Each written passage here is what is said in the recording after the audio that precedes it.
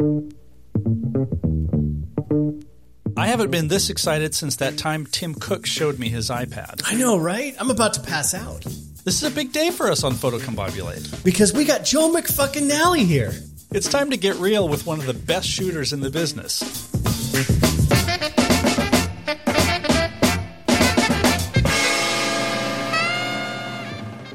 Joe McNally's a legend, but he's not above hanging out with some hacks like us. He's here to talk about his new book, The Real Deal, which is packed with awesomeness. What are we waiting for? I'm Mason Marsh. And I'm Jeff Carlson. This is Photocombobulate. And I'm Joe McFucking-Nally.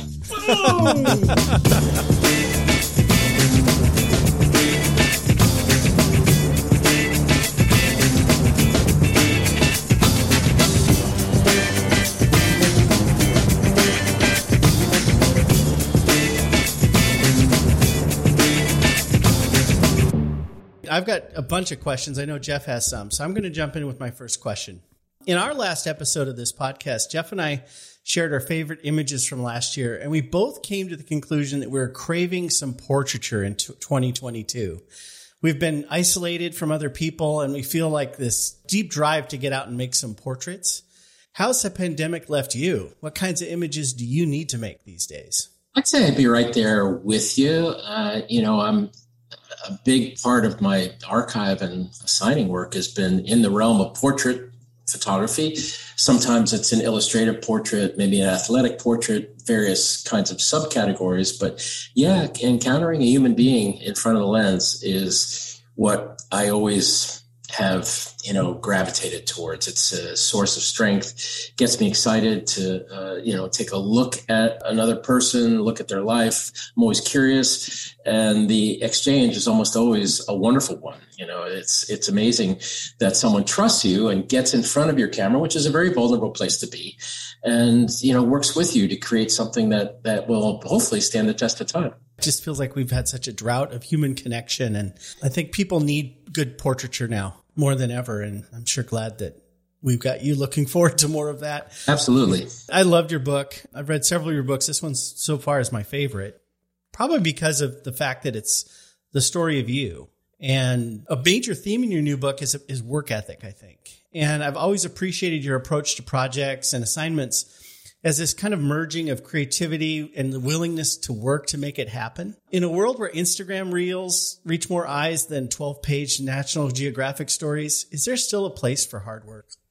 Sure. Photography is hard work. There's no two ways about it. It's, there is kind of this, it's almost a mirage that's been created through the digital prowess of the tools that we have. The cameras come in these glistening boxes and they're automatic and they have millions and millions of pixels and promises are made and autofocus, auto this, auto that, all of which is wonderful. I'm so happy with the technology that we have.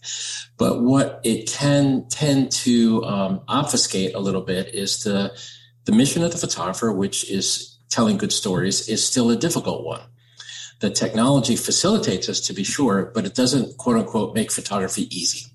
Never has been, never will be. So one of the things that I really appreciate about the book is your candor. There's a chapter called The State of Things, where you're talking about shooting a basketball team.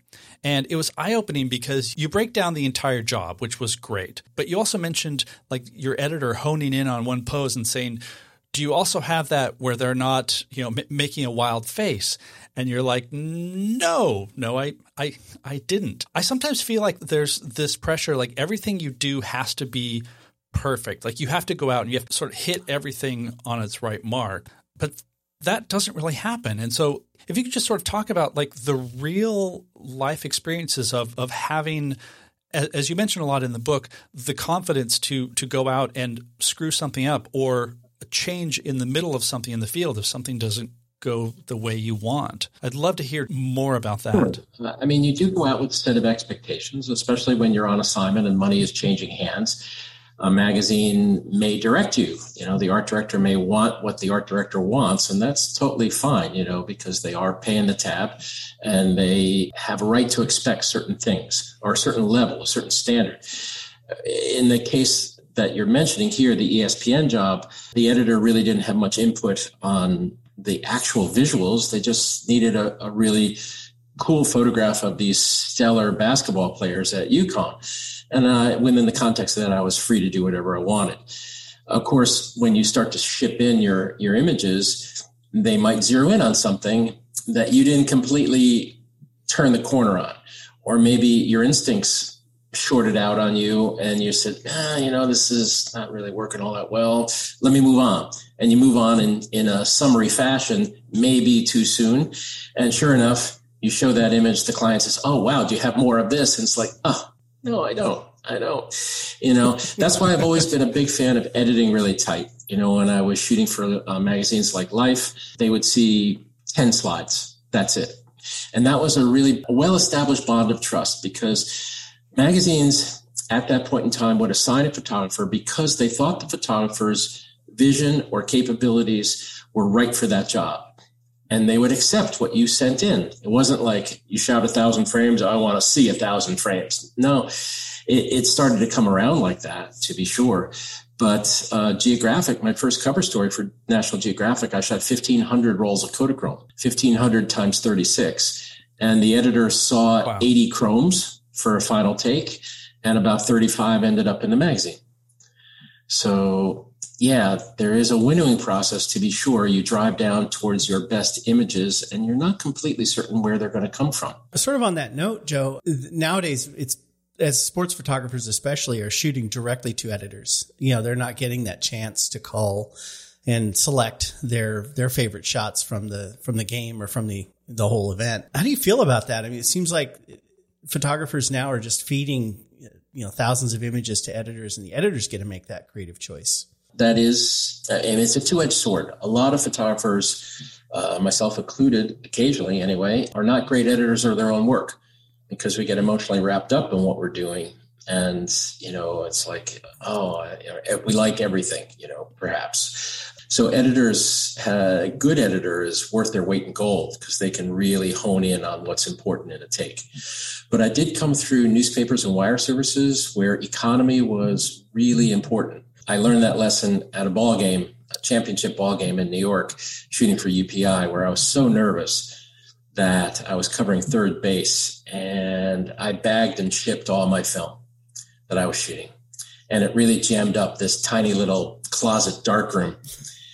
And Larry DeSantis came to me afterwards, and he almost sort of pushed me against the cinder block wall, and he pointed a finger at me and he said, tonight, he said, you set the world's record for shipping me insignificant film. Pop-ups, ground balls, what is this bullshit, And I realized, that was a powerful thing to realize. I had jammed the operation up by not being economical and only sending my best stuff. Now, as you say, at a sporting event, the pictures are piped right into the editor, and they're seeing it, and it's out on the wire. It's around the globe before the race is over almost. It's crazy how fast it is. I worked as an AP stringer for a few years. I was a newspaper photographer too, and I actually ended up in the equivalent of Kankakee. I'm the guy that went off to the little small market dailies and languished there for several years. But one of the things that I really treasured about being a photojournalist was the chance to meet with a wide spectrum, and photograph a wide spectrum of people. I really sort of felt like it was the best job in the world, because while everyone else was at work, I got to go out and see what everybody else was doing. And you've met and photographed world leaders, elite athletes, famous people, coal miners, and a whole bunch of average Joes. I want to kind of tap into your wisdom, if you will. After meeting all these people for 40 plus years on the job, what's the secret to happiness? Oh, Lord. Well, I know my secret to happiness, and her name is Annie Cahill, my wife. And, Good answer.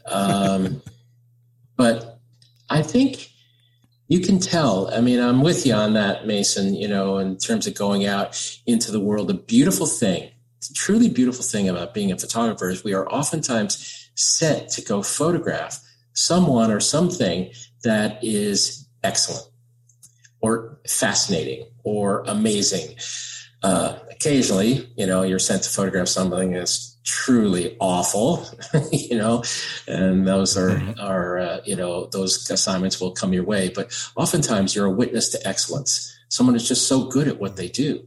And most of the time I've found that the grace of being in presence of that is an astonishing and refreshing, it's almost like taking a wonderful, dive into a beautiful pool or something like that. Oh my God, you see what folks are capable of, and you're witnessing that, and your camera stands in service. Like I photograph dance. I've always photographed dance. I love ballet. And when a dancer gives you a gift in front of the camera, perfection is achieved. They're in the air. You have to rise and meet that perfection at the lens. That's your obligation. You have to marry that excellence that's in front of the lens. So that is a wonderful source of happiness. I mean, it's a tremendous contentment to come away from the field having met someone and photographed them in a unique way. And you got what you come for. You got a picture that other people are really going to begin to understand who and what those folks are. That's pretty cool. Do you find that those interactions changed how you shot subsequent people? Like, how much is there a bleed over from those experiences and then building forward? Sure. I mean, everything does lead to other things. I always tell young photographers, you have to take the assignment that truly terrifies you, because no matter what happens, that's a gateway assignment. You open that door, you go through it. On the other side of it, win, lose, or draw, you'll be a different and presumably better photographer. So my editor at Geographic came to me and he said, look, we were jamming on other stories. And he said, this photographer came back and dropped this story. Doesn't want to do it. It's called The Universe. This is National Geographic. We're doing a story on the universe. You've got 12 weeks. Do you think that's enough? Typical. Can you shoot that actual size, please? Exactly. Yeah. And it was on a story about observing the universe via the huge telescopes in the world. I had never shot a telescope before in my life. I had no idea what I was walking into, and I grabbed the job immediately. I was like, give me the work. The other guy doesn't want it. I'll take it. Give me the work. And so it absolutely nerve-wracked about what you're going to try to do, but you figure it out. You figure it out. Photography it's best to go into the field with a plan. I'm not saying not to, but photography is about oftentimes turning on a dime, ad hoc solutions, the surprise that occurs in the field, whether it's a good surprise or a bad surprise, you react at camera. Yeah, it was one of the things I loved about photojournalism was it was like catching a tiger by the tail. You're really just going to do your best with what you're given, and appreciate that story about you grabbing that assignment, and it led you to Hawaii, right, where you photographed the telescopes in Hawaii and all of that. Yeah, I can't imagine being a National Geographic contributor and having any kind of idea that I would drop that assignment. So I want to kind of chase that a little bit. What assignments have you dropped? What have you turned away from and said, nope, I can't do it? There's been a few I should have, and I ended up doing poorly on. I haven't really turned away jobs so much because I just didn't want to do them or something. There were jobs I wasn't comfortable with ultimately, and Life magazine had me assigned, and I spent a lot of time with Jack Kevorkian, Dr. Death, and over time I grew uncomfortable with that. It ended up not working out. It was not published, and I'm thankful for that. I've since occasionally published a couple of portraits of him just to discuss the whole idea, which incidentally I'm a huge supporter of the right of someone to end their life in the way that they see fit at a certain point in time. But yeah, there's been things, sometimes people rise up and they just push back. And I've walked away from jobs. I had a high-powered television executive refuse to pose in the very restaurant that she designated as the locale. She said, well, no, I'm not going to pose here. And there were nudes on the wall, these little nymphs, these woodland fairies. And she said, oh, no, you can't. I won't pose in front of that. I said, well, this is your choice of restaurant. This is your favorite restaurant. She goes, I'll photograph in the bar. the bar was just a brown wall. I said, I'm not going to photograph in the bar. And so that leaves us at an interesting position. And I walked away from the job. I just left. I didn't shoot. So, I mean, what beyond the pixels, beyond the f-stops and all of that, this is most of the time an exercise in human relationships. And I think it's incumbent on photographers, no matter if they're thrown into something that's disadvantageous or whatever it might be, to find a way. Your editor expects you to find a way. Once you say yes to the job, it's your baby. You have to work it out. So one thing following on that is your work has been very diverse, really varied. Are there things that you have shot that you had no idea that you would be doing? Like, for example, did you ever think that you would shoot the Olympics? Or has it been just so open, like, I'm just going to shoot all sorts of things because I'm curious and that's where the jobs are?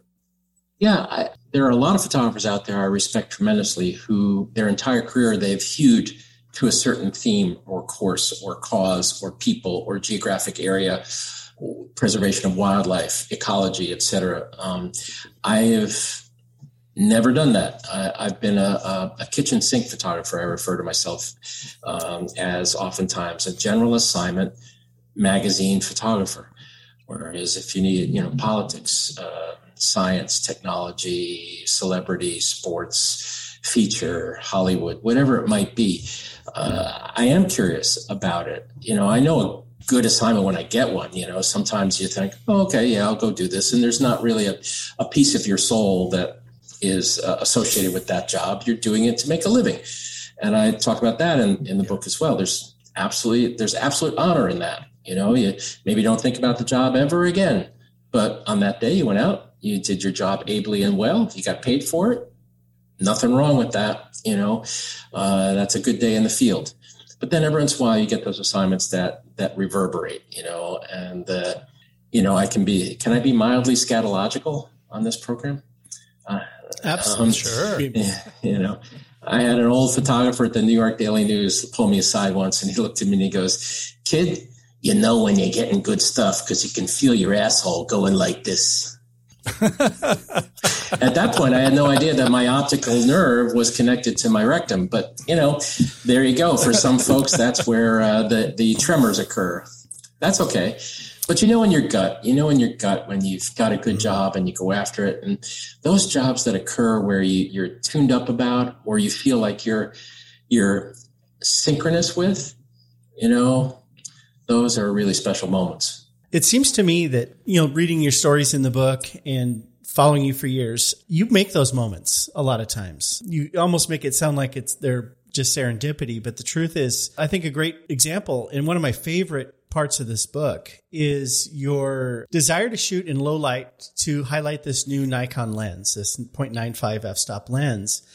And you wanted to shoot in a coal mine. Your idea was coal mine and you couldn't gain access to one domestically. And so you ended up going to Romania and making what I think are the strongest photographs in the book are these intimate portraits of these coal miners in Transylvania, right? I'm struck by the eyes of those coal miners and I'm really drawn to those photos. I can spend hours just sitting and looking at those guys, thinking about their lives are like, thinking about what it's like to be down in the ground in the dark. And I feel like that was a great example of you taking an idea but then pushing and pushing and pushing until it was magical, like you said, until you felt that.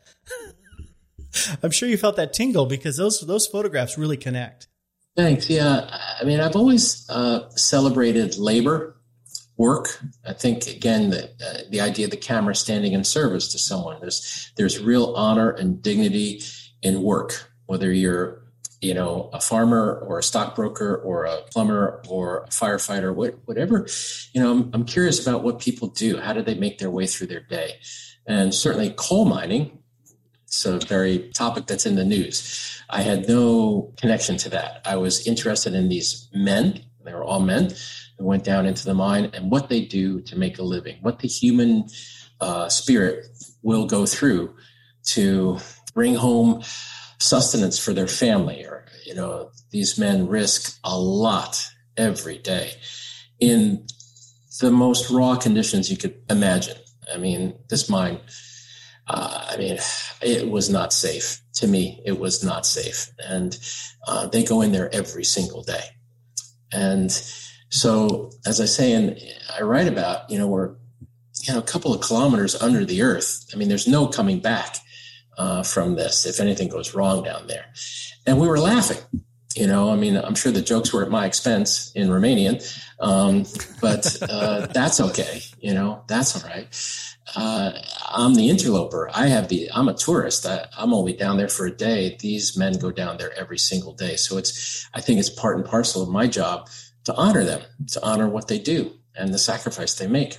So I want to follow on that. I know the story of the Kentucky coal miners that you went and photographed, that you were able to share the portraits that you made with them.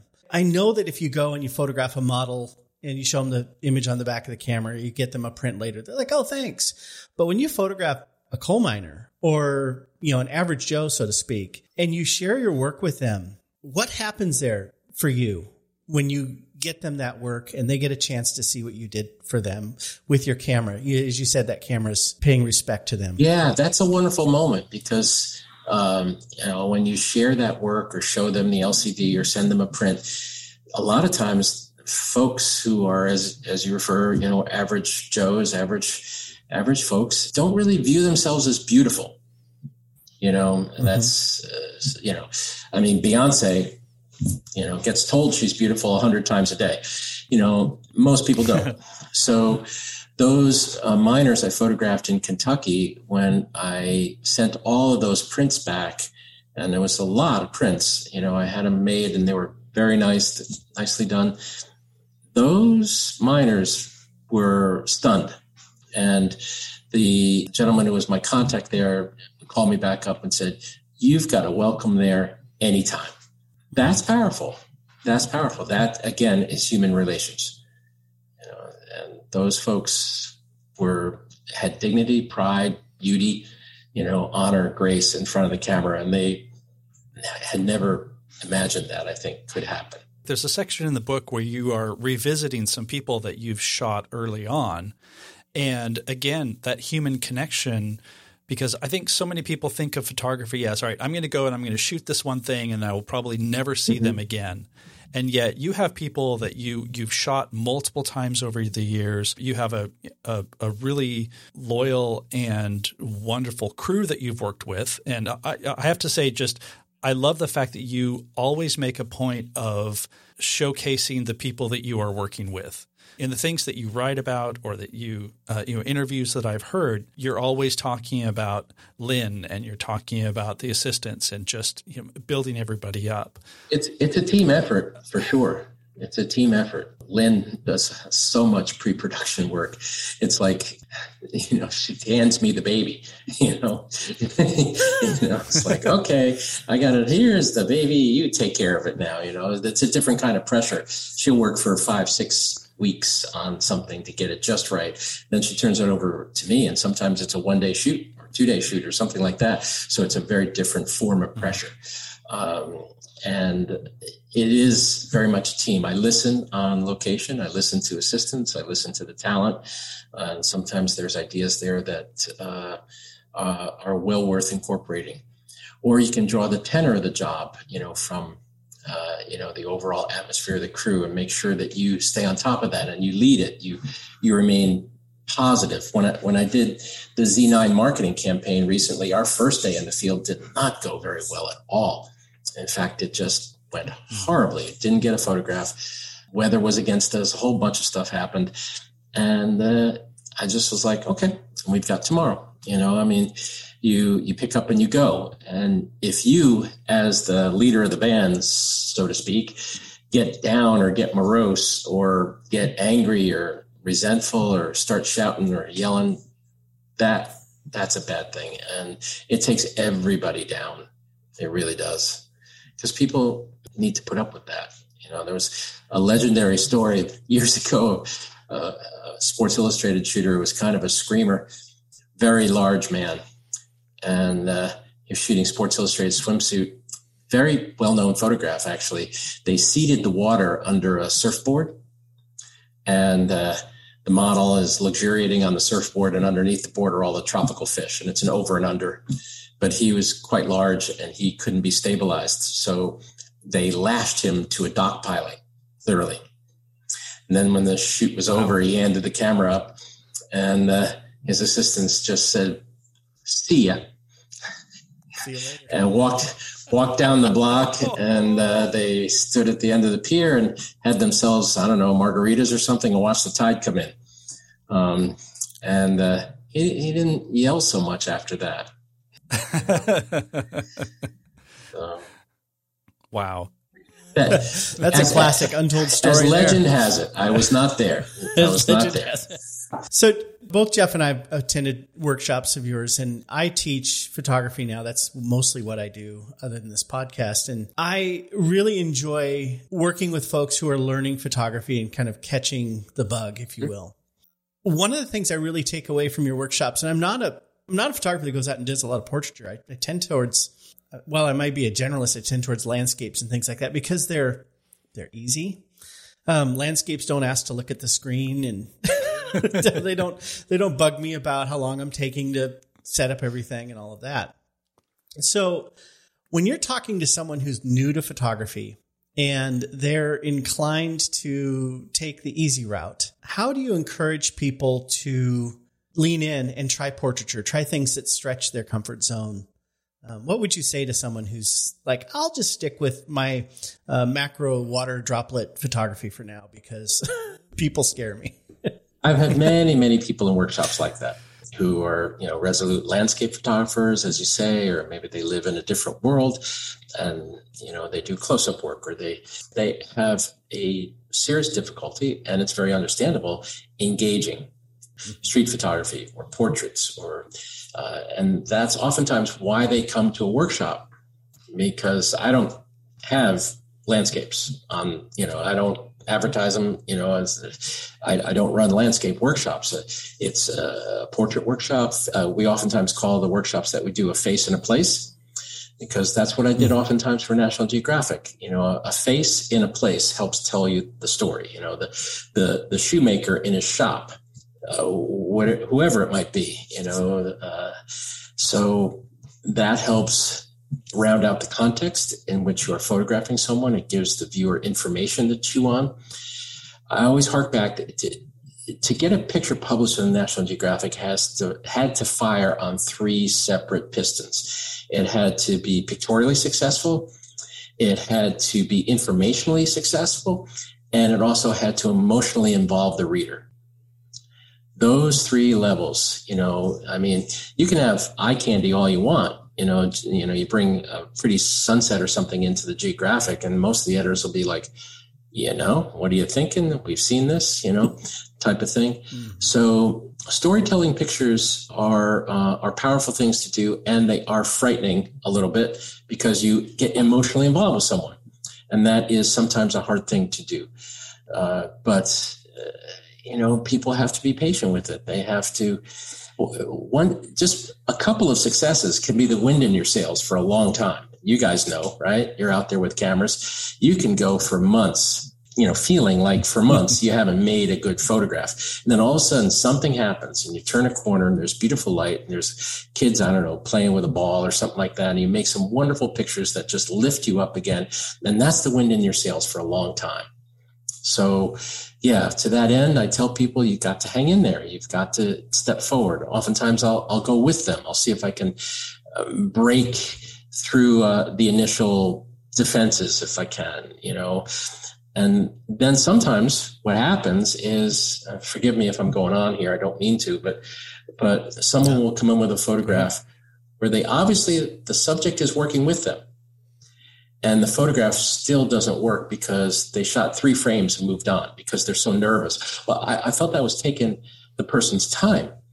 And I said, you already did the hard part well. The hard part is gaining access. The hard part is getting inside someone's fence. The easy part is the pixels and the lens and all that. That's the mechanical aspects of it. And then once you're inside the door, don't rush back out again. Stay with it. Don't shoot 3 frames. Shoot 30, 40, 50, 100.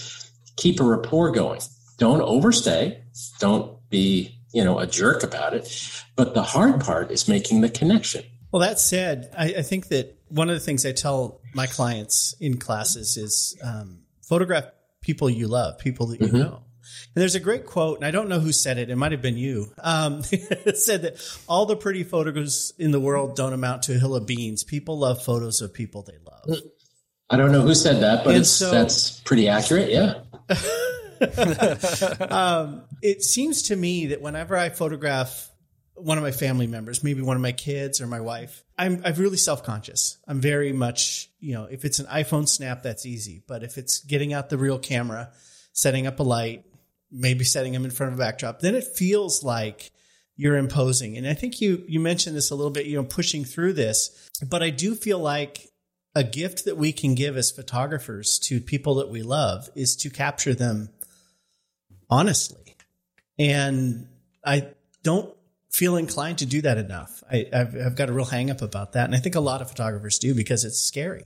Yeah, it is. But, again, it's, that old song, don't you know what you've got until it's gone, those moments that we lose that we're like too lazy, too reticent, too nervous, too this, too that. I'll shoot it again. I'll shoot it tomorrow. No, you're not going to shoot it tomorrow. The light will not be there. The moment will not be there.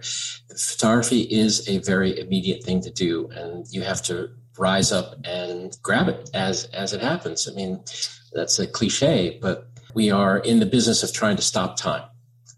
And if we sit back, time just slides right past us. I mean, we just lost Annie's mom in the fall, and after a long illness. And I really, really loved Mom. She was a great mom to me.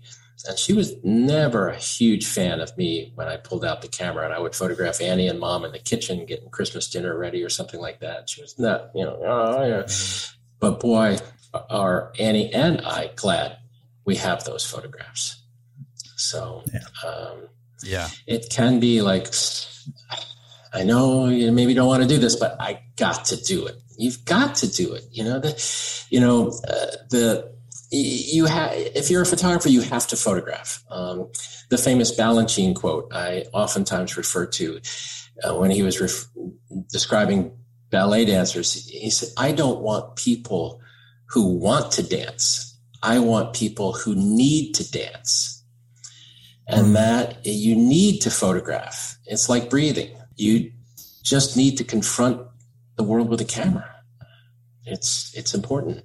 I mean, if you are a photographer, I mean, obviously if you do other things, instinctually too, those folks, whoever they are, they need to do what they do because what they do makes up a big chunk of who they are.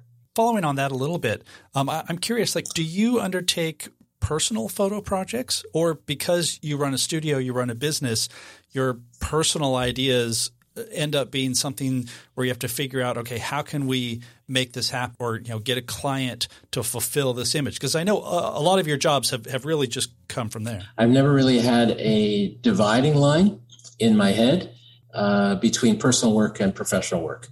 Luckily, it's just been like sloshed back and forth. The best jobs I've been assigned to, if I develop a real good relationship with that job, it becomes personal, And sure, I have personal pictures, of my family and whatnot. But in terms of, being there, and there are photographers out there who really make very distinct separation between the work they do for money on assignment and the work they do for themselves. Or they use those money-driven assignments to fund a personal project. There is that, and I truly, deeply admire that. It's pretty amazing. For me, it's been, again, a bit of a grab bag. I've done jobs that have become just part of me. And that to me is obviously very personal. It's obvious from your work, both your writing and your photography, that you're a gifted storyteller. And a lot of what you talk about in the new book is, is these great assignments you've done, projects you've done. What story are you itching to tell that you haven't told yet? There's a number of them. I grew up on fantasy, books and comic books and epics and Jack London and, all that kind of stuff. And so I do have, maybe you could call it an adventurous imagination. and maybe I've always wanted to run away with the circus or something. And I've always loved people on stage. I've loved performers, be they singers or dancers or musicians or actors, actresses. I've always loved the notion of folks who are so powerful and so magnetic that they're willing to step on stage and demand that people pay money to come see them. And like, wow, So I've always wanted to do a book about the circus and start with the old style circuses of, China, India, Eastern Europe, and just kind of keep working my way through over to the more modern expression of the circus in, Cirque du Soleil and high-powered kind of stage shows and this and that. I've always wanted to do something that could be a progression like that. Who knows? I used to suggest it every year as a story idea for National Geographic, and they would routinely turn it down. Keep pitching. Yep. So, but there's still things that I want to do. And sometimes it just evolves, into a single image, like, wow, that would be really, really cool to do, like something. And then I do try to build a consortium around that, of perhaps financing or, write proposals to see if I get somebody interested.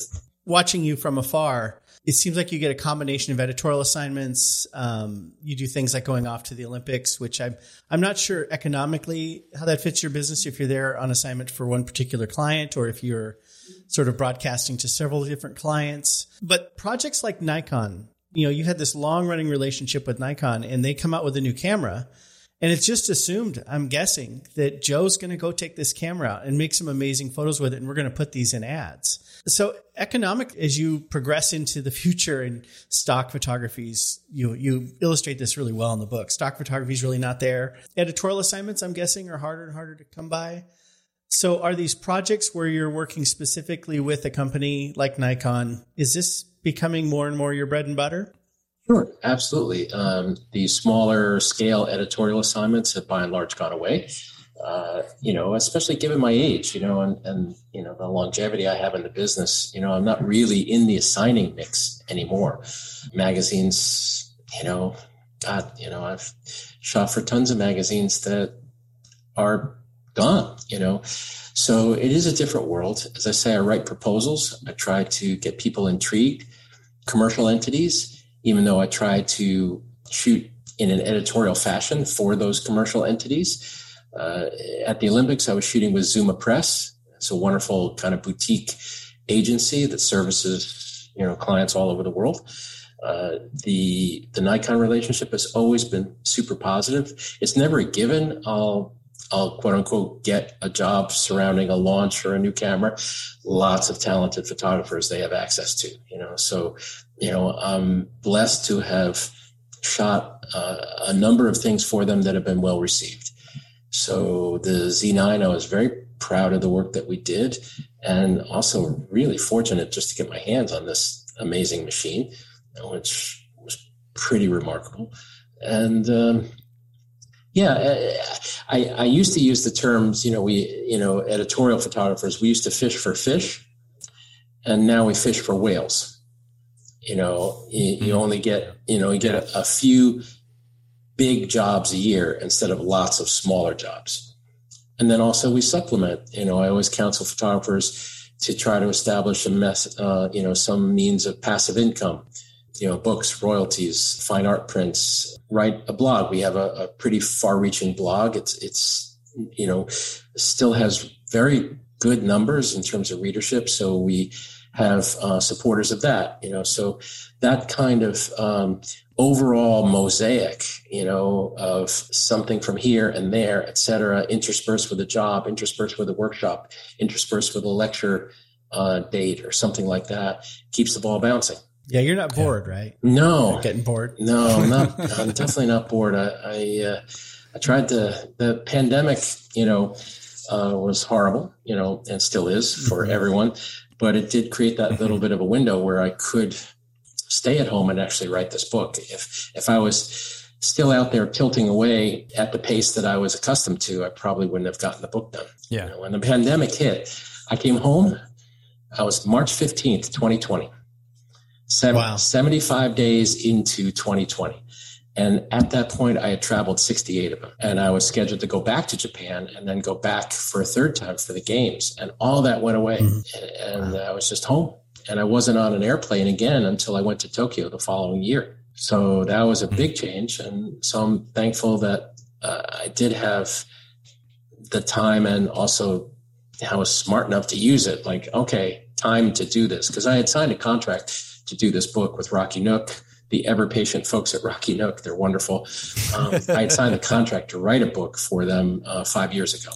I just kept not getting to it. I have to say, just based on our experiences too, it was really gratifying to read in the book that you started as a writer, because actually that's kind of where Mason and I are. I mean, I've been a writer for a long time who then got into photography.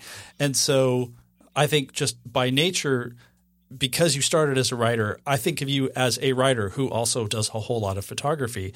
But I love the fact that in the book you're talking about not just the act of doing it, but the necessity of, if you're going to be a photographer, you need to know how to write. You need to know how to do proposals and all of this, because it's so easy for us to get caught up in I know how to use my camera, so I'm good to go, right? Yeah, it's an important component, being able to explain yourself, to write logically and powerfully, to let people know, like, yeah, this is how I'm going to spend your money. The National Geographic, a lot of the stories that I did for them, especially in the early going, all had budgets north of $250,000. And when you came back in, the editor would look at you and say, what have you done with my money? Let me see, there's a quid pro quo there, so to gather funding in an increasingly difficult environment, I think photographers have to be very proactive in the way they can seek work, explain themselves, establish clients, be innovative about the way they present themselves, their websites, their work, et cetera. It's a much more complicated picture, I think, than was heretofore. Definitely. One thing that I noticed in your workshops that I've taken, and it certainly comes through in this new book, is that you project a real genuine humility that is refreshing. We seem to have a lot of disingenuousness these days, and having someone just be upfront and say, listen, this isn't, sometimes it doesn't work. I tried this. It didn't work. I'm not always brilliant. Not every shot is epic. And one of the things I like in your book is you talk about people who talk about their photos being epic, and how you say very clearly, don't ever say your photo's epic. If it's epic, it'll be epic. I want to kind of drill down and get some of your wisdom on self-promotion and this idea that if you kind of fake it till you make it and be overconfident, that will somehow help you in this field. It seems to me that you go the opposite direction.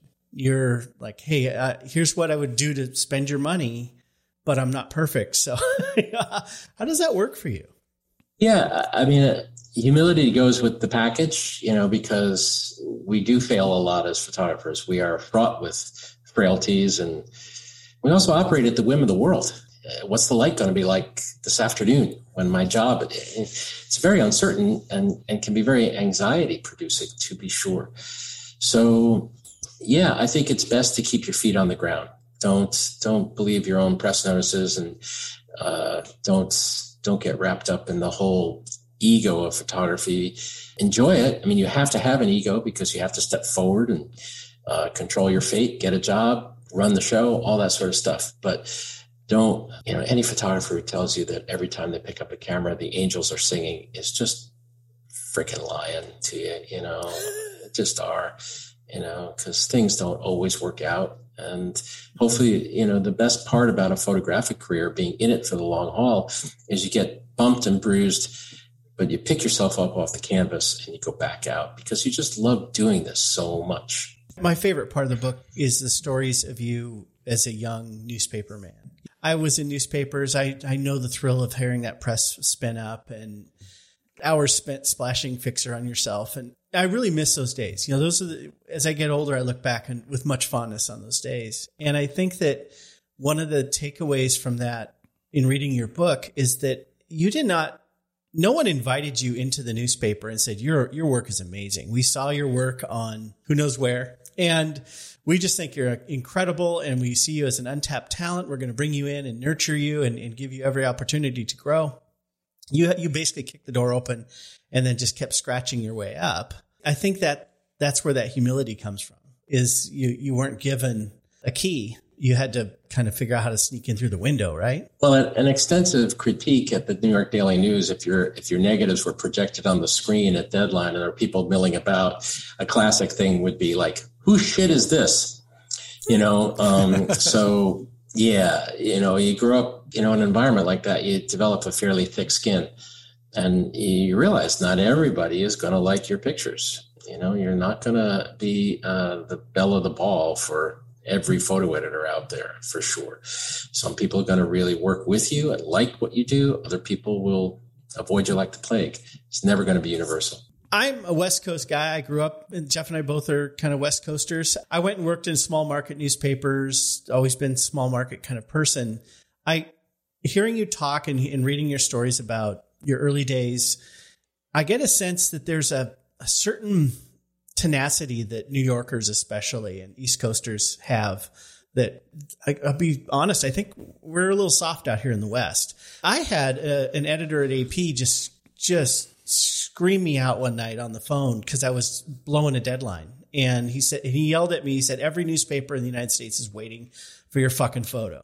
And I it didn't build my confidence. It actually reduced it quite a bit. And I was pretty gun shy from that point on. Do you think there's a tenacity that you had from being a kid who moved around a lot as a kid, who had to make friends a lot over and over, and then you had to kind of fight your way up in the business in New York? Did that give you a tenacity that a lot of people don't have? I don't know about other folks, but yes, tenacity is a huge component of being a photographer, because it will not always go well. You will hear no, you will receive criticism. It's just part of what we do and who we are. So, yeah, there's an element of chip on the shoulder thing maybe going on where, okay, all right, so you're going to fire me. You're going to not like my pictures. Well, I'll show you, and there's also kind of a lack of ego about it. At Geographic, I never cared. If I was the first photographer asked or the 10th photographer asked, my attitude was always, well, if I'm the 10th photographer you asked, I'll go out there and I'll show you why you should have asked me first. And so there's a competitive edge to that. I mean, and you have to compete. You have to compete for work. That's why there's a story in the book about the Queensboro Bridge. I climbed the Queensboro Bridge specifically in response to the fact that there was another photographer out there who was doing a lot of like building work in New York. And I was like, no, I'm going to mix it up here. And, yeah, so I ended up, climbed the bridge. I ended up climbing the World Trade Center antenna, the Empire State Building, because when the first climb up the Empire State Building, I was just so wired to do it. But they had made it clear, Guinness Book of World Records, the television show, had priority. And there's an ice shield up there ringing the antenna. It's quite precarious. You have to climb to the ice shield, and then you put on your harness, and you're clipped in the wind there. And it's not a lot of real estate, maybe, 3 feet out from the antenna. Mm-hmm. And there's rungs, rebar that you start to climb. And I looked at the Guinness guy, and he put 1 foot on that and he put it back down. And I was not sympathetic. He was not going to make the climb. And I won't say the expletive I said, but I was just like, get out of my way. And I was going to climb that sucker, and there was just no way. And of course I failed. I got like 3 feet from the light, and they turned it off. So I didn't get the picture that ran in the Geographic until my 4th climb. Climbed that sucker 4 times. And you got to learn from your mistakes, hang in there. You got to be like a cork. No matter what the condition, whether it's calm or rough, you float. No matter how many times you get pushed down, you pop back up. Yeah. it's the nature of the business. I will say I didn't think about it until you mentioned it, but you do seem to have a proclivity for climbing to the top of the tallest buildings, right? Is that, I think you went to the top of the Burj Khalifa, right? And, I did, yeah. You've been in these amazing spots. I think they're great photographs, but what does it give you to put yourself in those positions? Because it's not a great spot to make photographs, right? Well, your view is unlimited and limited at the same time. You can't move around very much. But yeah, I mean, the world is much photographed. So, if you can get to these very isolated, unusual places and make a few pictures, then that's a photograph that might stand a test of time for a while, and that nobody else will easily get anyway, and there is kind of just a fun thing. Like I look at the Empire State Building when I'm down in New York City every once in a while. I look up and say, yeah, that blinking red light, it's got my initials in it. It's fun. I love it. Yeah, I will say your photos of the bridge in the book, I have the PDF version. The hardback's not out yet. I can't wait to see it.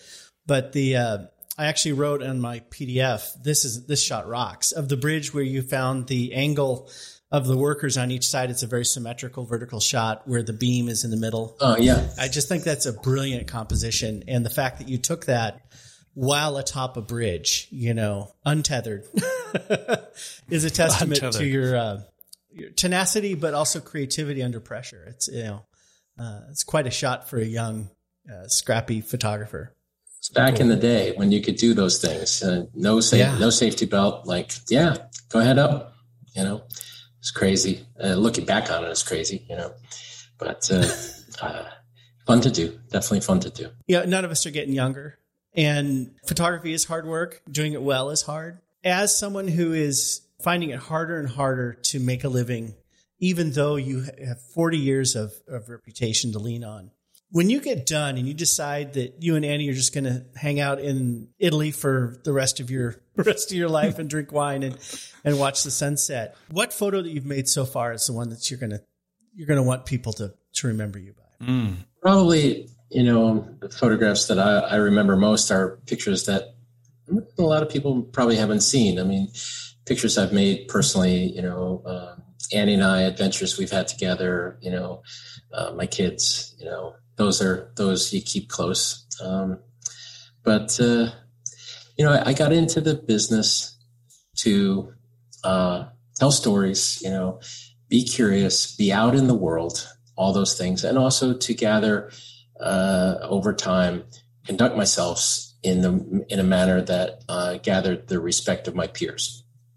And that would be something that I would be happy to be remembered by. That he was good behind the camera. He was also a good person behind the camera. That would be a worthwhile thing, I think. And everybody can say that, right?